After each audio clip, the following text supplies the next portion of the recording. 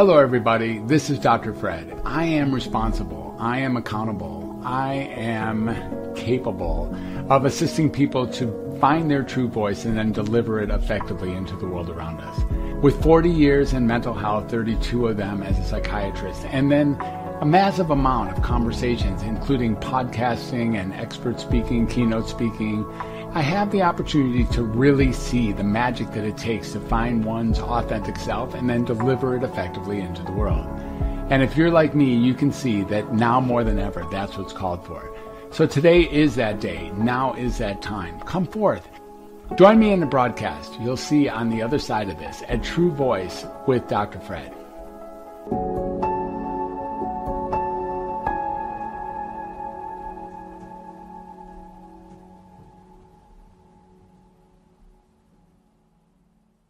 All right. My goodness. Yeah, Sam made fun of me last week because I have come forth in the first intro to this. And yeah, it's great to have Sam here. So yeah, please let him in and we're going to get started with a great conversation.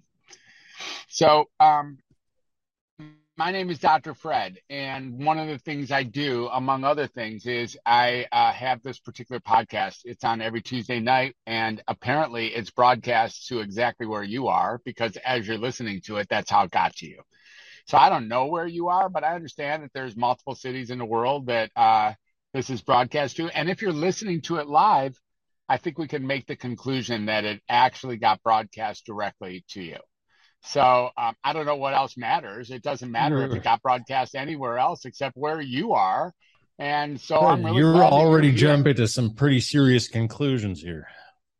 Okay, so that's my buddy Sam taking me out at the knees early. It's 6:01, is it? Yeah, and or maybe 6:03, and he's already interfering with my train of thought. So my train of thought is a train that has run off the rails most of the time. So I'm really pleased to have my train of thought disrupted so that I can get back on the track. And so let me introduce to you my good friend, in fact, my best friend, but there's a lot of people that call this man his best friend. And so I'm just in a long line of people who like to declare that Sam Morris is my best friend.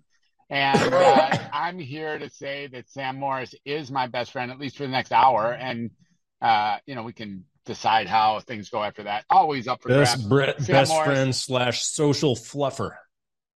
Social fluffer. Fluffer. Yeah. Social fluffer. Yeah. So Sam, what the hell, man? I understand you just got your windshield fixed. You did on a ride. No, I didn't, man. I didn't. Talk to me. I went down there and they had the wrong glass for my car. I had to come all the way back up after wasting about, what was it? It's been 3 hours now since I left my house, and I just got back with no glass. So not a fruitful outcome.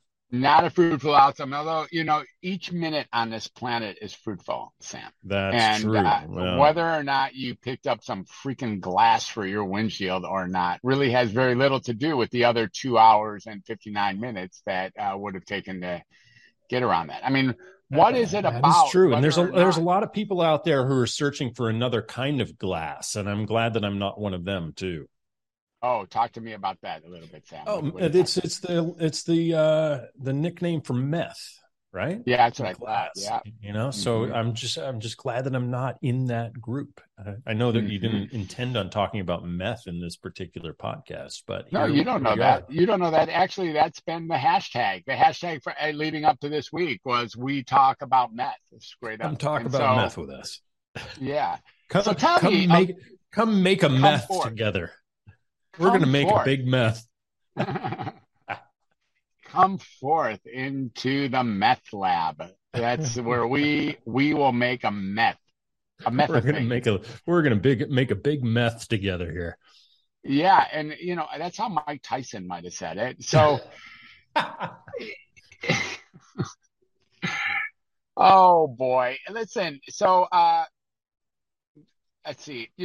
Normally Sam and I go down this track of like heavy, what do we call it? Like a heavy existentialism and heavy heavy like mysticism and heavy like philosophies that end up going down rabbit holes. And really, I imagine for a guest, Sam, it's like, they got to strap in and put on their shoulder harness and everything just to hang on with us. And today, probably no different, but we'll see. Let's talk a little bit. We just spent the afternoon together, and actually, I am driving home up north from Ojai, so I'm about a couple hours away from Sam at this point. And let's talk a little bit. What's on top of mind for you, Sam? Give me a clue. Some of the things that are going on in your life that might be worth sharing with us. Good Lord, what is top of mind? Wow. All right. So let's start with this. I was just listening to a very interesting interview that Jordan Peterson was conducting on my drive home from the Windshield place. And it was all about the issues going on with the World Economic Forum and the farmers in Holland and the pressures being put on. I don't know a whole lot about this issue. But apparently it's all it's Holland. It's Holland and Netherlands, right? It's like Holland and Netherlands, which have apparently they supply something like half of the global food chain or global food supply there. Of course, Ukraine is another place that supplies a huge amount of food to the world. And there are all of these pressures on the farmers, and there's a sort of I don't understand the political ramifications enough, but there is apparently a very good reason to predict an upcoming famine and further pandemic related to the famine.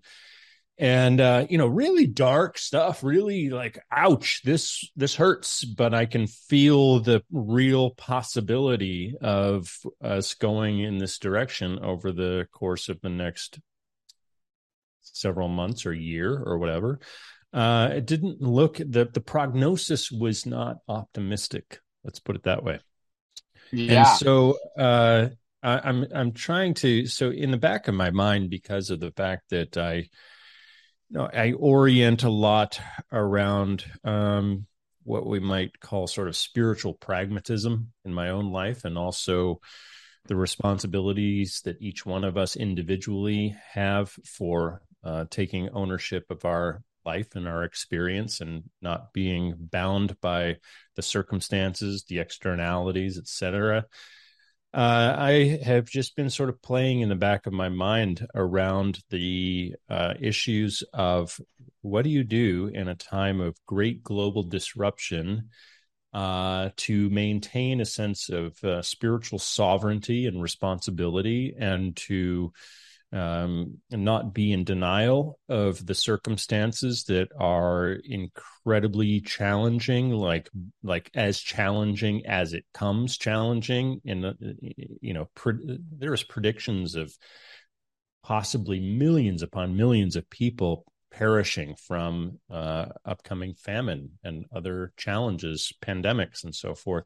So where does that then meet up with spiritual responsibility and autonomy and sovereignty and all of these principles and values that I hold dearly and very much believe in? And this is very much a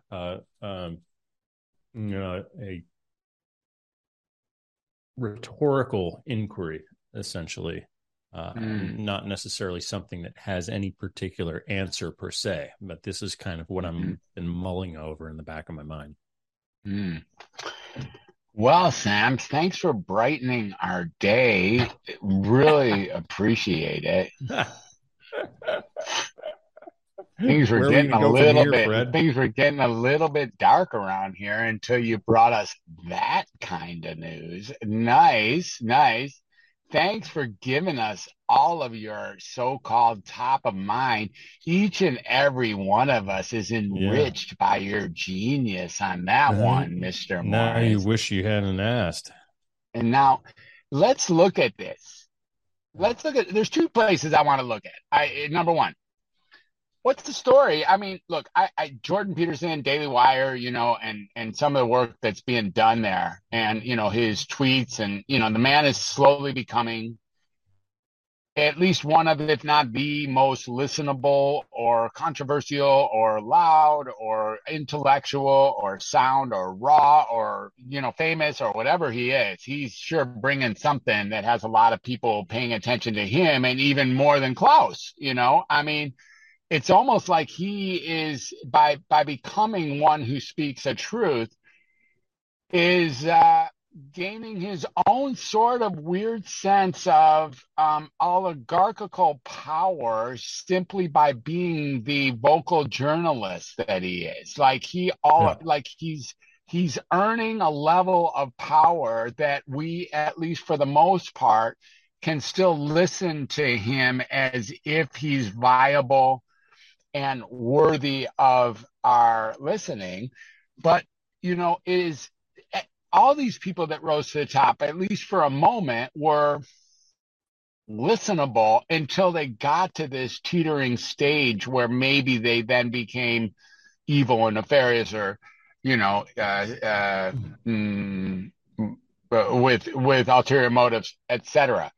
So, what's the World Economic? What does Klaus have to do? What's going on with the World Economic Forum, and how does that lead to famine? Can you give us just a quick thumbnail of what Jordan was pointing to? Well, essentially, what he's describing is a sort of a utopian type of future that is being imagined by World Economic Forum and some of the elite intelligentsia and power players in the world. And a lot of this is not something that is, I think that, it could easily be written off as conspiratorial until you see some of the big moves that they're making. And I don't think it takes that much of a stretch to look at Bill Gates being the number one landowner in America and cutting off a lot of the farmland. I have to say, just full disclaimer, I do not understand the ins and outs of this adequately enough to be able to make an intelligent argument either way. And I also recognize that Jordan Peterson himself is a human being with his own propensities for reaction and bias and so forth. And I know that recently he's been called out by even by people who admire him, that he has become increasingly reactionary and increasingly sort of doubled down on his political viewpoints versus maintaining a sort of sober, neutral, academic type of perspective. So I get all that. I'm aware of all that. And I don't really know the details enough about what is happening with the Netherlands and Holland and the farms and so forth to really be able to make a accurate assessment or, even come close. Yeah, I think that, Peterson is a very interesting figure these days because he is highly polarizing. And I think that he has, ultimately, my sense is that he has good intentions, but that he also is highly reactive, and that there is a way in which his reactivity can invoke fear in people, and fear can invoke hatred. And hatred can turn into violence very easily. So then the question for me then becomes, how responsible is he being with his level of power and influence in the way in which, and this sort of segues into your topic here, which is always true voice. And so, one can say that they are embodying their true voice, and that where they are communicating from is their truth. And yet at the same time, that truth can can turn into violence, and especially and scalable violence if that person has a large enough platform, and there is a fear, anger, or hatred that gets brewed by that influence. So yeah, so fear, anger, hatred, violence cascade. So, speaking truth, or even speaking truth through potentially reactionary filter to fear, angry, hatred, violence cascade. It's interesting that you say this, because the other place that I was going to go, which I think maybe we can take a look at this together. It's something we have talked about, and I think I just recently read, maybe from Eisenstein, or maybe from, I don't know, actually, Alan Watts. I'm not sure. But there's something about, Prince Stash for matters, is something about to commit violence because of anger and fear and hatred. It sort of bounces over the point that this life isn't really about pushing back on the external world being as it is. In other words, the external world is what it is. Mm-hmm. And maybe there's an incentive to fight and be violent and, take out the other side, and blame and shame and guilt and torture. But maybe the game that we're playing here has nothing to really, that if you want to live a higher vibration life, maybe it has nothing to do with the external environment, outside based stressors. And I think that's perhaps, I think that points to my inquiry earlier related to the spiritual evolution and responsibilities that we all have individually, in terms of how we take the inputs and what we do with those inputs from the external environment, and what that then triggers inside of us, which, you and I have both been around long enough to recognize that inputs coming from the external environment that we might describe as negative or challenging, or that are opposing to what we feel are our individual sovereign rights, those inputs, in other words, any external source, whether that's a communication from a partner or a child, or that is something that is an input from the news cycle or whatever, we have a responsibility to what we do with that input. And so that's kind of where I am left with this sort of open question. And again, it's a somewhat rhetorical question, is what happens when we are challenged by external circumstances, which we say, this does not fit my model of reality as I want to experience it, and it is a threat to my very sense of survival. Then what do we do with that input? And frequently those triggers get caused by irrational things, such as arguments with a spouse or whatever, or a boss or whatever. Those same inputs can create that same survival response, and then create a fight, flight, or freeze response. Mm-hmm. But on a larger global level, maybe same rules apply, I suppose. And, if we look at Viktor Frankl, who wrote Man's Search for Meaning, and he was stripped to absolutely nothing, and in 3 different concentration camps in World War II. And he, spent that whole time not knowing whether he was going to be the next one selected to go to the gas chamber, but realizing that he still had a certain amount of personal agency based on his connection to a deeper sense of meaning. that seemed to help him to stay alive. So even in the most dire circumstances, it does seem that we do have some sort of agency still available to us. Mm-hmm. Yeah. Well, can breathe that in a little bit. It seems like one of the things that gets washed out in this conversation is levity or humor or warmth or compassion or love. Like in some ways, this is a conversation that doesn't lend itself to like the next good joke or,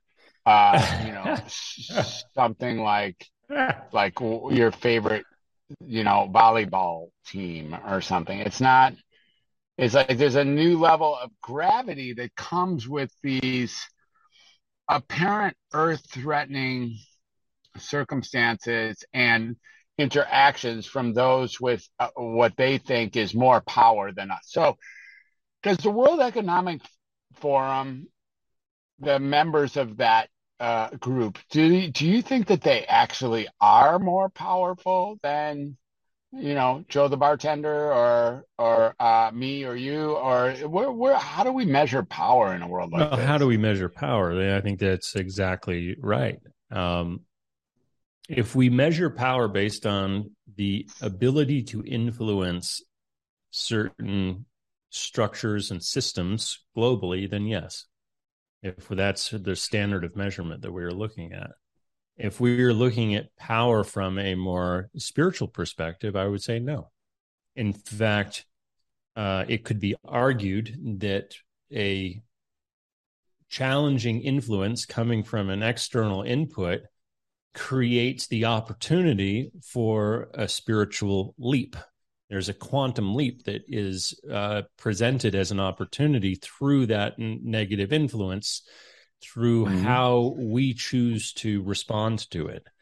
And I think reactivity keeps us at a low level of power, in which in a certain respect, we are contributing unconsciously to feeling powerless when we are in a space of reaction and we simply can't create levity.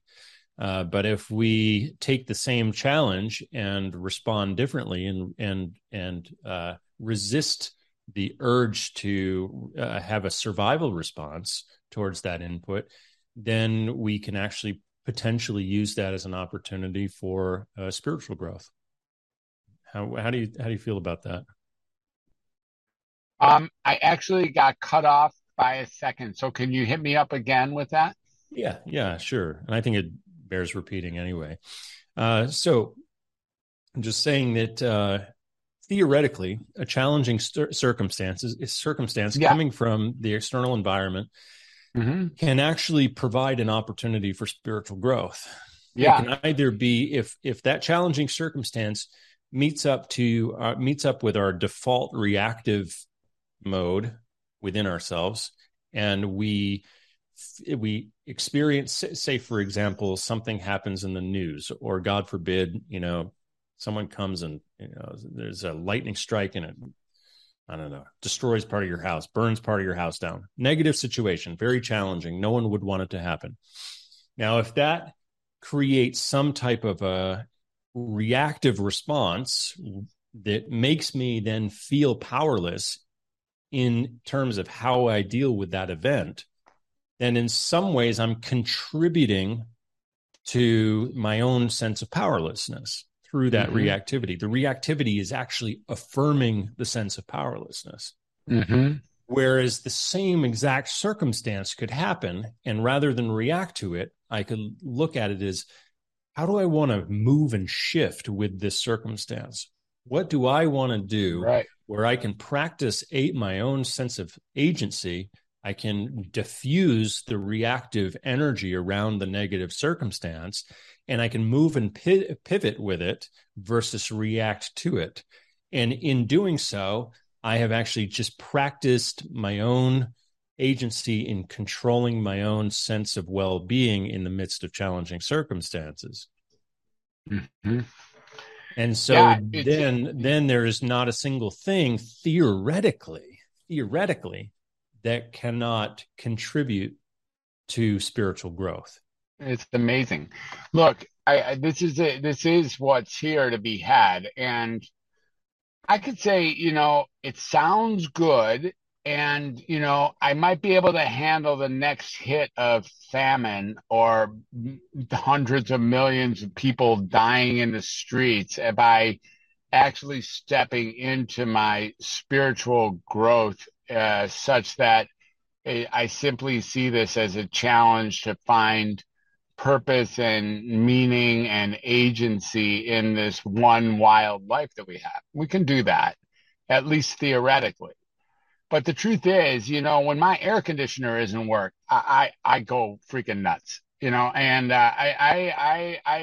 it doesn't have to be a very large hit for me to have, at least temporarily, the bottom drop out. And even if I call myself rather evolved or rather spiritually sound or rather wise, or, I've seen and done that or read and heard that, it doesn't take much but one domino to fall to leave me in this so-called reactive mode rather than drawing from the spiritual truth that this one life of ours is temporary, and don't forget that it's impermanent, and don't forget that my intention is never to hurt a sentient being or something. It's like, what am I going to do, or what can we do when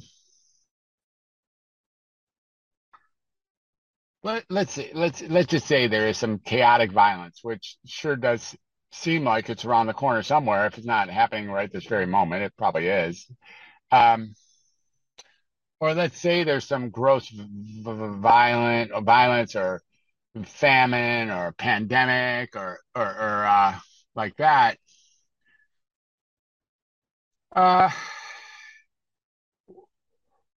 What's to steady us? Like, what should we, if we're going to use that as a spiritual tool rather than something to push back against or to vindicate or to hurt the perpetrators?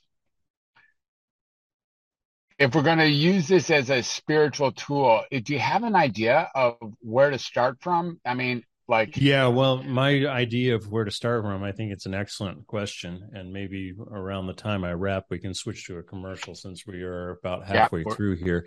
Yeah. But my sense of that is start now with establishing your resilient structure for your life.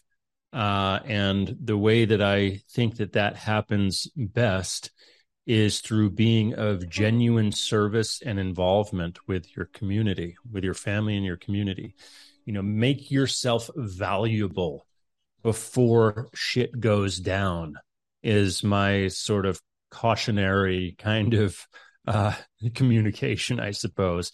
Because if you are not making yourself valuable to your community, then the chances of you being overlooked when it comes time to when you need help, and we all need help at some point, if you are not contributing to your community and you're not valued by your community, you're not going to get the type of help that someone does who takes a real strong, authentic, heart-centered leadership role in your community.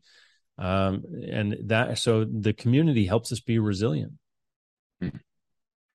I love that. Thank you so much. I agree. Let's do two things here. I think a commercial is a great idea. And I want to give out the phone number in case there's anyone out there waiting on bated breath to drop their comment, question, suggestion into our talk. So that number to call us, if you'd like to speak with us, and we'll be on for about a half hour more, 25 minutes or a half hour, is 1-888-627-6008. 1-888-627-6008. This is Dr. Fred, and you're at True Voice with Dr. Fred, my co-host, my good friend and genius intellectual Zen warrior Sam Morris are here kicking around the end of the world as we know it and how to respond effectively to that. And if that sounds like an exciting conversation that you want to take on with us with a little bit of levity, a little bit of humor, maybe do some salsa or tango dancing, then that would be great. And give us a call, 1-888-627-6008. Let's head off to commercial. See you soon, Sam. See you soon.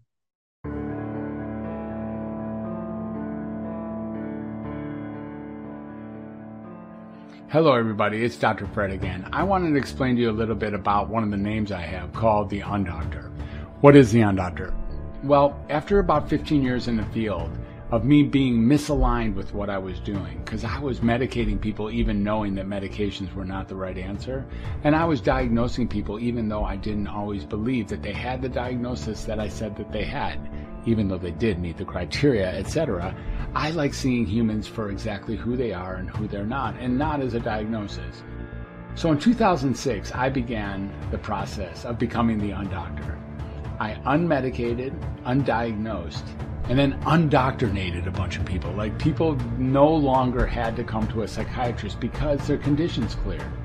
This isn't true for everyone. It may not be true for you, but for some folks who know that their diagnosis doesn't fit and who know that they don't want to keep going through with medications and don't want to be seen as someone who's defective or afflicted, this turned out to be a great intervention. Over time, I stopped doing that, and I no longer do a whole lot of conventional psychiatry. Now I just help people walk through their life and find their true voice. I connect with people straight up, not as if there's a power gradient between a doctor and a patient, but it's two humans connecting and resonating with each other. As it turns out, that's where all healing emanates from. So today, I've developed the Welcome to Humanity brand over the last 6 or 7 years, and that really takes into consideration all of this. It is self-explanatory.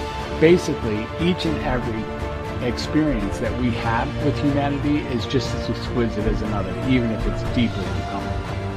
From there, we get to actually share these human experiences. From there, we get to resonate and connect, and from there, healing takes place.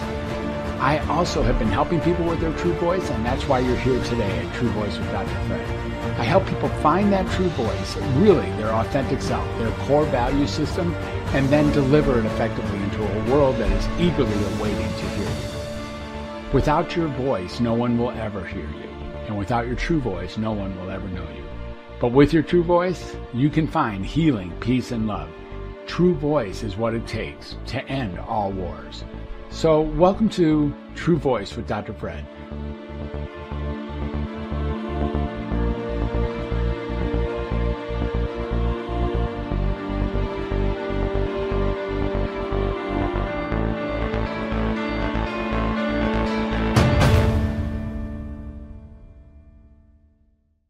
Yeah, so I want to say something about that commercial.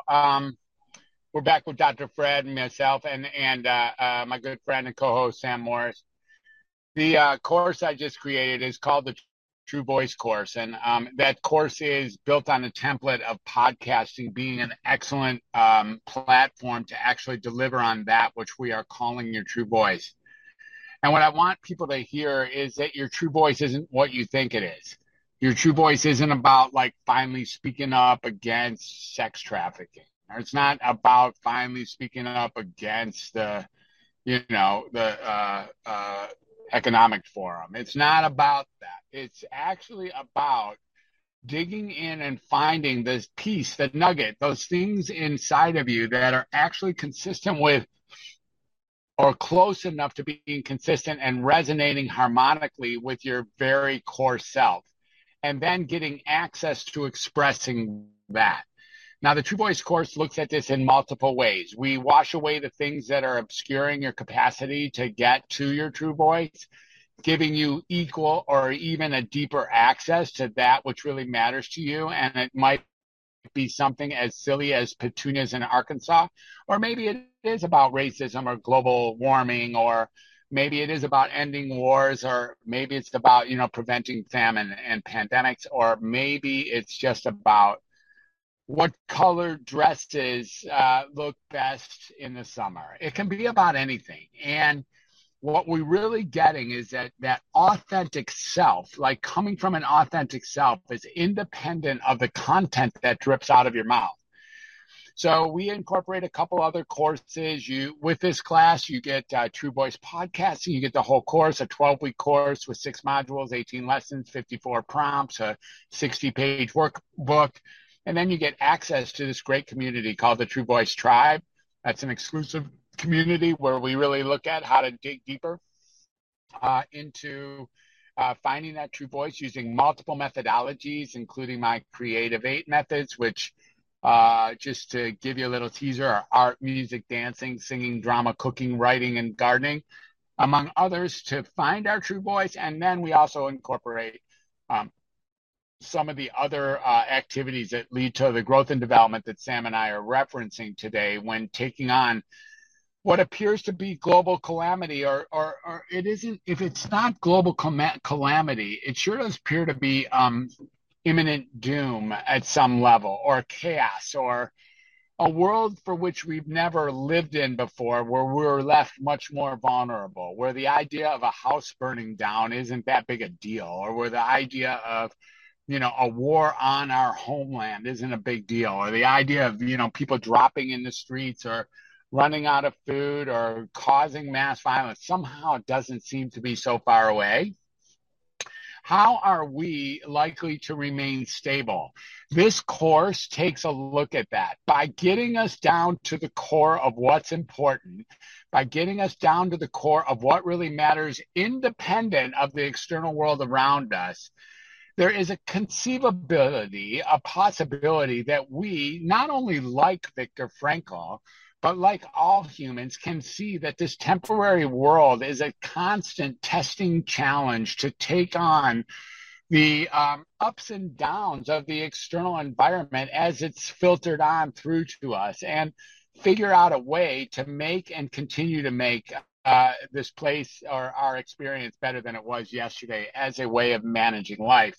And there is no greater challenge than that. And frankly, each and every one of us is facing that. The True Voice course takes that into consideration. I invite you to take a peek. I'm still accepting 10 new people at the half price point. Your only commitment if you come in at half price, and that's a killer deal. I mean, full price is actually a killer deal. But you come in at half price, and all I want you to do is give me feedback on how the course either worked or didn't work for you. It's a 12-week based course. You get every module. You get a lifelong subscription. You get tapes of the previous summits and forums that I've done, and you get tapes of all the previous True Voice podcasting courses, as well as access to incredible expert speakers. And like I said, supplemental material that really are geared towards a fun and easy and productive way of finding your true voice. So that's the True Voice podcasting methodology in a nutshell, and you can find it at truevoicepodcasting.com. And the course itself is called the True Voice course, which you will find there if you have any interest in talking to me further about that. My email is drfred@welcometohumanity.net. I'd be really, really happy to talk to you further about that. And it can be anywhere in the world. You can join anytime you want. It's a self-paced course, but you do get me twice a month for 90 minutes as we go through some mastermind material that really helps us, again, continue to dig down to our core values. So thank you for hearing me extend the commercial a bit. And now we're going to go back to our previously scheduled broadcast where we were talking very openly about the brutal end of the world that is imminent. And Sam, welcome back. Well, I'm still, frankly, mulling over the fact that you trivialized the lives of petunia growers in Arkansas. Exactly, right? I know. You just let that one slip right out. You said it's nothing silly like petunia growing in Arkansas. I'm like, what's so silly about petunia growing in Arkansas? Nothing silly. We might have a petunia grower in Arkansas right now who's deeply offended by that remark. Right. No, it's possible. And that would be exactly the kind of thing, is that how offended should he be, or she for that matter? And is it enough for they, he, she, and they actually? Oh, yeah. The Petunia family. Yes. And exactly. Should they come after me? Should they probably, you should probably be canceled by the petunia growers Society of America. I think so. Yeah. I think the Petunia Union. Yeah. Petunian. Mm-hmm. It's a Petunian. Petunian. Oh, no. See, we can still find humor even in the midst of calamity. We've just proven that the theory is correct. Sam, do you think it's kind of a freaking miracle every time you wake up in the morning? Are you kind of surprised that the world hasn't ended in the last 9 hours before you actually hit the bed? Does that ever surprise you like that, where you wake up? Every time I watch another Instagram or TikTok reel, I'm surprised that the world hasn't ended. Forget waking up in the morning. You know, I'm like, how is it that the level of ignorance and just complete dismissal of anything real can be so prevalent, and we still have a semi-functioning world that with potential possibilities that still exist within this wild, crazy structure that we've created. Sam, we've gone through a change here in the last couple of years where we call meetings, basically the best we can hope for an intimate meeting is staring at a pixelated screen at some level and then saying that we were with each other, when in fact we can't be with each other if we're in like two different cities, let alone not in the same room. So the illusion of being with each other has shifted considerably. When we were born, or even for the first 30 years of our life or longer, the idea that we could actually say we were with someone and being with someone when in fact we were in two different countries was absurd. It was like that would never happen. And now it's happenstance. Now it's like, yeah, you want to talk, want to meet, let's meet. And I can meet with anyone from Zurich or from Arkansas or from Singapore or frankly anywhere. But supposedly by just picking up a screen, staring down these pixels, and then doing all the illusions that I do, based on a flat screen representation of a human over there, and then saying that I spent time with you. It seems like this little piece here is a big part of a contribution to the potential end of the world that we're fantasizing about here. What do you think? Slippery slope. Yeah, I find it very fascinating that, on a Zoom call, we could say that we had a meeting, that we got together, and that sort of thing would fly. Most people would understand exactly what we meant. But the same sort of thing wouldn't hold true for a phone call. So it's really interesting. If you look at, 10 years ago, before we were all, I guess people were using Skype back then, but maybe look 15, 20 years ago when we were on the phone with someone, I guess we might say we had a phone meeting, but it didn't have the same level of perceived intimacy that a Zoom call does. And now I think just with the added pixels of actually being able to see another individual who we can recognize as a human being, it's basically the same damn thing as a phone call, except it's usually poorer quality. And but the fact that our visual sense is now involved means that there's a looser sort of definition of what we call meeting. And I would imagine that as things progress into this metaverse, God forbid, seems to be something that's happening whether we like it or not. But as we sort of go more and more in that direction, I suppose it's a slippery slope to completely forgetting that there was any difference. There was ever any time where meeting meant actually getting together with physical bodies and interacting. So, yeah, this is really interesting, too. So in the world of, being surveyed or surveyed, what is it called when you're under surveillance? Not surveyed, but surveillance. Or something monitored, in the world of being monitored. Yeah. It seems like we treat Zoom as if it's innocuous, as if maybe no one is listening or they got better things to do than hear us talk about shit. And so why somehow this isn't when we're talking on Zoom, that this is somehow open forum to say what we want with impunity. It's like, maybe that's not the case, Sam. Maybe we're all, maybe it does. Do privacy issues mess with you? The idea that really someone could be watching you every single second through the window or through the door, or even if you don't know that they're watching, through your phone or through whatever, like that you might be being surveilled or monitored. How does that affect when you feel like, your privacy, whether you're in the restroom or you're having sex or you're, or whatever you're doing with your life, where you would maybe count on having a little privacy? What would it mean to you if that was simply totally gone, that you knew that at any time, always, everything you do can be monitored and is being monitored by an outside force? Would that make you more careful or less careful with what you did with your life, if anything? Well, that's a great question. It's one of the reasons, it's the main reason why I've not downloaded TikTok, because it's China. It's the Chinese government is collecting data on all TikTok users. That is far more data than I think is appropriate. And I have very little trust in the U.S. government. I have no trust whatsoever in the Chinese government. And so that is why I have not downloaded TikTok, and I don't use TikTok. But to sort of, I suppose the question is, I'm less concerned about my privacy. I'm more concerned about what ramifications happen without my privacy.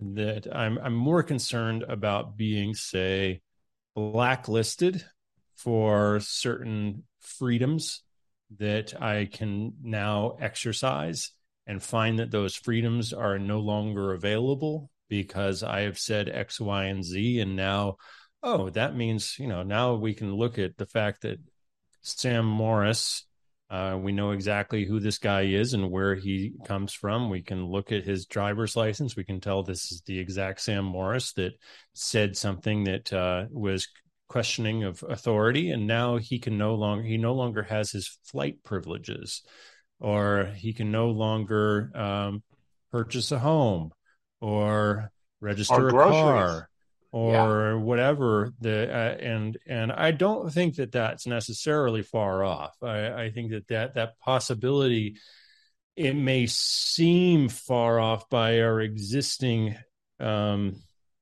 rationale, but I believe that there are malevolent players out there who could easily justify taking that level of control and using our data in that manner.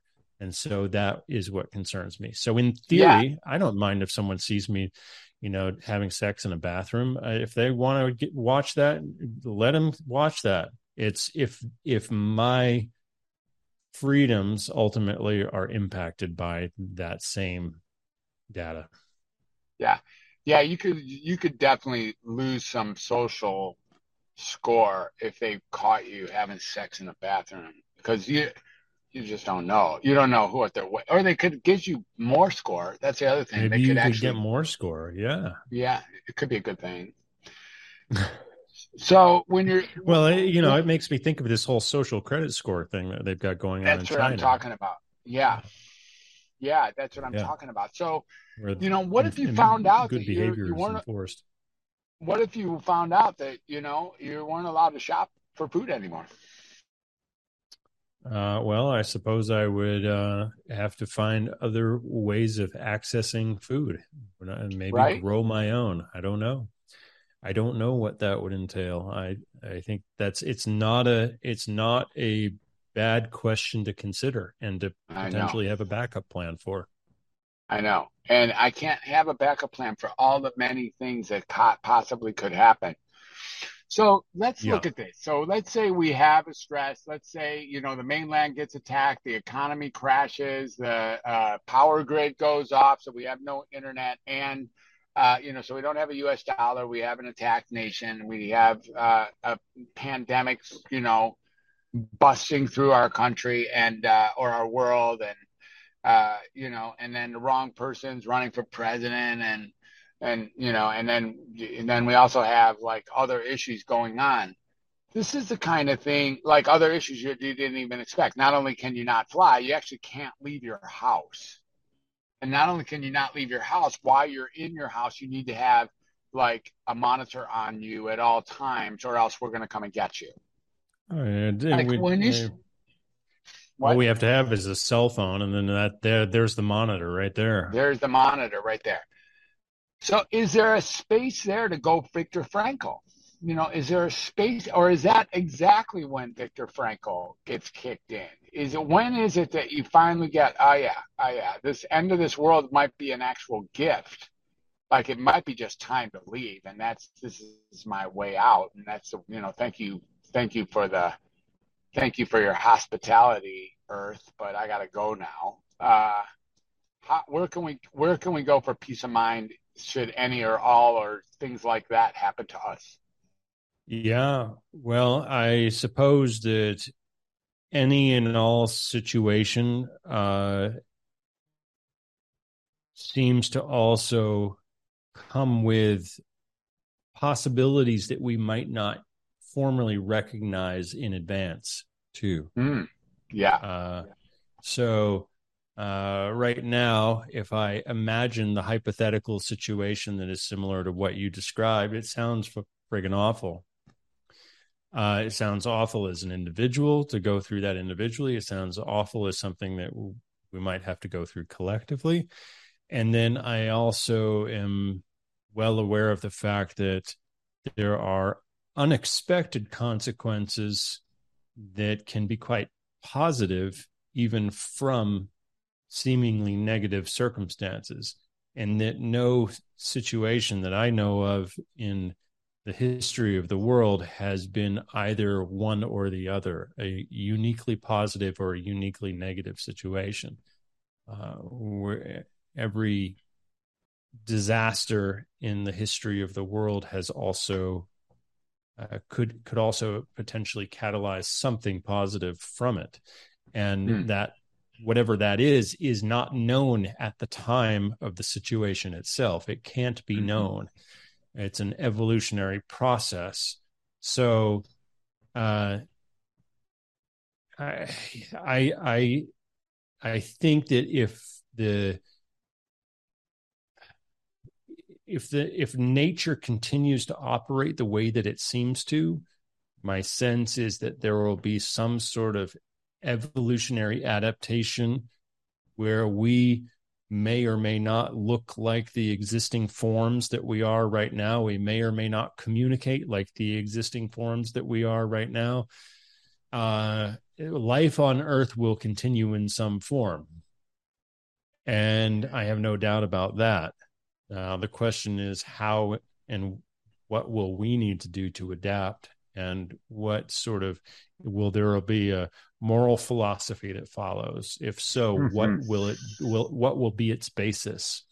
There's are we shifting towards a humanist sort of atheist perspective that is reliant on technology for keeping the faith in the future of humanity, or will we in a certain way readopt certain mythological sorts of ways of thinking and being that are based on sort of old paradigms of religious sensitivities? Anything is possible. Anything is possible. I think that. Yeah. Yeah. You think the Lions will ever win a Super Bowl? Because I hear you about everything being possible, but that seems way outside the realm. I don't think that's going to happen. Yeah, there's a lot of things that could happen, but there always has to be an exception to every rule. Yeah, I hear you, Sam. We're running out of time here, so for you Lion fans who hung in here through to this and then realized that shit's never happening, let's just get over that. I am very sorry to bring the final kaboom to the end of this talk. Sam, thanks for keeping the talk so fresh, alive, and humbly humorous. It's been a very funny talk that we've had, and I haven't laughed because I was laughing inside, most of the time, and didn't come out as laughter really. So, listen, everyone, thank you so much for making it through. Sam, it's already 6:57. Shit, we got to say goodbye. I hope you join us next week. Thanks for being here for True Voice with Dr. Fred. Look, we're not meant to leave you on a downer. This isn't about Debbie Downer at all. There's some things that are going on or seem to be going on, and maybe some of this actually touched up against a nerve that you see happening. Or maybe we said something that you either kind of disagree with or do, kind of agree with. This isn't about agreement. This isn't about disagreement. It's not about getting mad at us for saying or not saying certain things. It's a matter of really looking at yourself and deciding what is your true voice. Well, how are you going to make a difference in the world? In this one precious world, how are you going to say what's important to you and listen to others say what's important to them and come out of here having left the place a little bit better than when you arrived? Because if you can do that, you lived a successful life. Sam Morris, thanks for being with us today, as usual. Beautiful. And we'll catch you soon, if not next Tuesday. Anything you want to say in closing? Love you, Fred. I'm looking forward to next time. All right. I love you too, Sam. And I love you all especially those who are tuning in each and every week. But if you do, like and subscribe and do all those things so that you can help us walk into the next conversation and actually make a difference for other people. Thanks for being on True Voice with Dr. Fred. I love you. I thank you. And we will catch you on the flip side. Bye for now. Cheers, all. Cheers.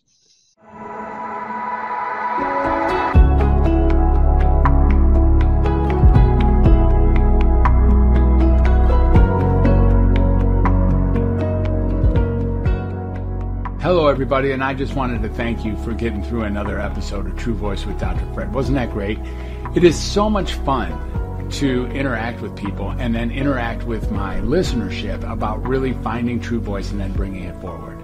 I really have never done anything more important than this, and I'm finally aligned with myself by helping others find their true voice. Let's find your alignment. What do you really want in your life?